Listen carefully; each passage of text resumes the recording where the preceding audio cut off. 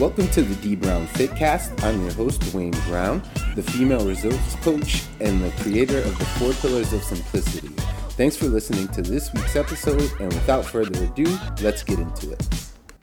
Today I want to talk to you guys about motivation. In particular, what I call the myth of motivation. Now, before I get into what I think the myth of motivation is, I need to come clean and say that I'm a person that posts every Monday on my social media challenge, Monday mornings, usually around 9:30ish, so you can check these out and hit the like button on them when you see them. But I do a post every Monday morning. It's usually a quote of some kind that is motivational in nature. And particularly on Instagram, I always do hashtag Motivation Monday or hashtag Monday Motivation, something like that. So I say this because I know that it is a thing that people look for, and it is the type of content that they like, and it gets good views and all that good stuff. So all that to say that I realize that I am playing into the problem a little bit with even some of my own posting. So I just want to put that out there before I really get started and recognize some of my own hypocrisy, because I am not perfect. Okay, so now that I got that out of the way, let's talk about motivation. I often hear from people, oh, I would like to do this thing, but I just can't get motivated. I just can't find the time or make myself do whatever is necessary to be done. And they blame it on lack of motivation. But what they're really saying is, I don't want to do the things that are necessary to be done. And I don't say that judgmentally. I recognize that a lot of us would like to see certain changes in our bodies, in our lives, in our minds, in all sorts of arenas, but we don't necessarily want to do the things to make those changes come to fruition. I also realize that that is a hard thing to admit to ourselves. And because it's a hard thing to admit to ourselves, we need to be able to blame something. And that's where motivation comes in. I am not motivated to do X, Y, Z. And this is what I call the myth of motivation. We then, by not admitting we just don't want to do whatever it takes to change, we blame motivation, and we get to a point where we believe that motivation is this real thing, or the lack of motivation is what is stopping us from doing whatever it is we should be doing in order to see the change we want to see. But it's not a real thing, right? It's just that you don't want to do the thing, whatever it is. And that's okay if you don't want to do the thing. Okay, I need you to understand that it's okay to not want to do whatever it takes to make the change. If you wanted to do it, change would be hard. Change would be easy. If you wanted to do these things, none of us would have any problems losing weight or going in and asking for a raise. If that was an easy conversation to have, people would be doing it all the time, but it's not necessarily an easy conversation to have, or we don't perceive it to be an easy conversation to have, right? This is what makes change hard. So again, if this was something that we wanted to do, change is easy, right? You don't complain about the things you want to do, right? It's the things you don't want to do.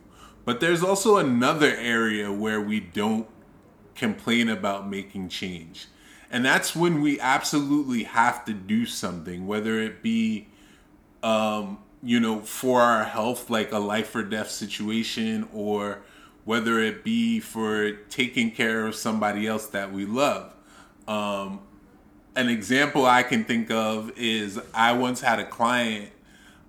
She was like, "Yeah, I used to be a smoker, and she used to smoke a lot," she said. And then she said, "I found out I was pregnant." And she said, "I never smoked a day after that." And the reason being because, as we all know, smoking hurts a growing fetus. And she did not want to hurt her unborn child. So she just completely stopped smoking that moment when she found out she was pregnant. And she said, "I never went back after that."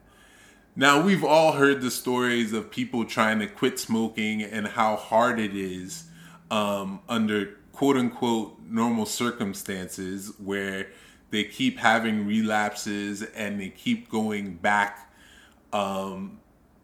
because of stress or whatever reason may be. It is generally hard to keep smoking or to stop smoking. It's highly addictive.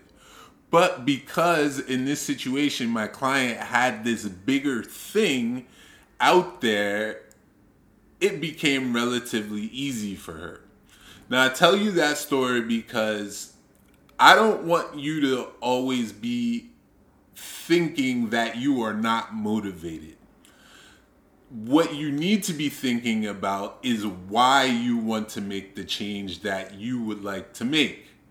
And if you can remember that reason for why you want to make that change, it becomes doing the things necessary to make those changes becomes very easy. Just like with the smoking and pregnancy. Once you find out you're pregnant, quitting smoking becomes very easy, assuming you care for your unborn child. The same thing happens when you are deeply rooted to why you want to make the change. This is why whenever I get a new client, I spend a significant amount of time talking to them and listening to them as to why they're even want to work with me. And then the conversations kind of always start the same, where they're like, "Well, I want to lose a little bit of weight. I've gained weight, blah, blah, blah. For whatever reason, I got married, I had kids, I blah, blah, blah. Life happened, I gained weight." And then when you dig into that, it's like, okay, well, why now? Why do you want to lose this weight now as opposed to yesterday or a year ago or tomorrow or next year? What is making you sit across from me right now to start this process? And they start to kind of unleash a little bit more. Well, maybe they have this thing coming up. The classic example is maybe they have high school reunion coming up and they want to look good for the high school reunion. Okay, well, what does it matter if you look good at the high school reunion? Your life is happy. These are people you maybe haven't seen in 15, 20 years. Who cares what they think? And it's like, well, these people were really mean to me and they bullied me and blah, blah, blah. And I'm doing great professionally. And I just really want to look awesome also when these people see me so I can rub it in their face. And that's just a made up example I just came up with. And we could even probably dive a little deeper into that. But in the sake of time, now I've got something, or this person has something that they can use that will help them to be quote unquote motivated. I don't know another word to use there. Motivated to do the things that they need to do in order to lose the weight they want to lose. They can go back and me as their coach, I can say to them, All right, reunion's coming up. So-and-so is going to be there, and when they see you, your jaw is going to drop. Now, when I ask them to do that next set of squats, it becomes they don't want to argue with me anymore because now they remember their reason that they're doing these squats in the first place. And I often tell people, once they figure out that deep why, put it places where you often see it as a reminder. I tell people to make it their home screen on their telephone because we're always looking at our phones. Make it your home screen on your computer because we're always looking at our computer. Put it on a sheet of paper, on a magnet on the refrigerator. Put it on your bathroom mirror. Just keep reminding yourself of that why, and then you won't ever find yourself saying, I just wasn't motivated, because motivation isn't a thing, like I said. And if you find yourself saying, I'm not motivated, I want you to start changing that phrase to just saying, I don't want to do that thing.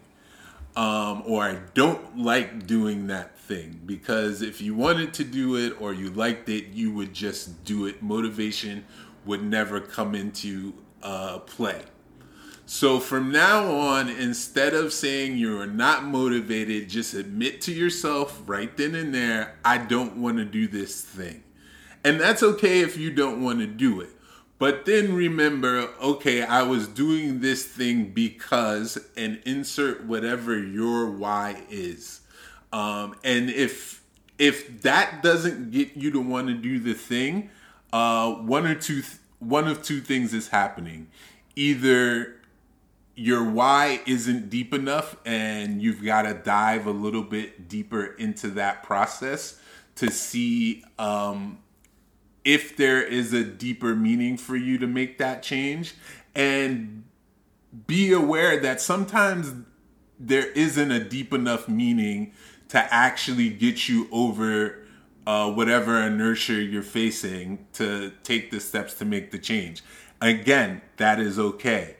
So go into that process to try to dig a little deeper into why you want to change, but just realize you may not want to change that badly, and that is fine. The second thing might be, even if your why is deep enough, some days just isn't the day to be doing this stuff. And allow yourself that grace period to say, you know what, today this just isn't going to happen. And tomorrow I will pick right back up where I left off, but today is not the day. Again, it is okay to allow yourselves some grace period. You are in this for the long haul. This is the, cliche. This is a marathon, not a sprint.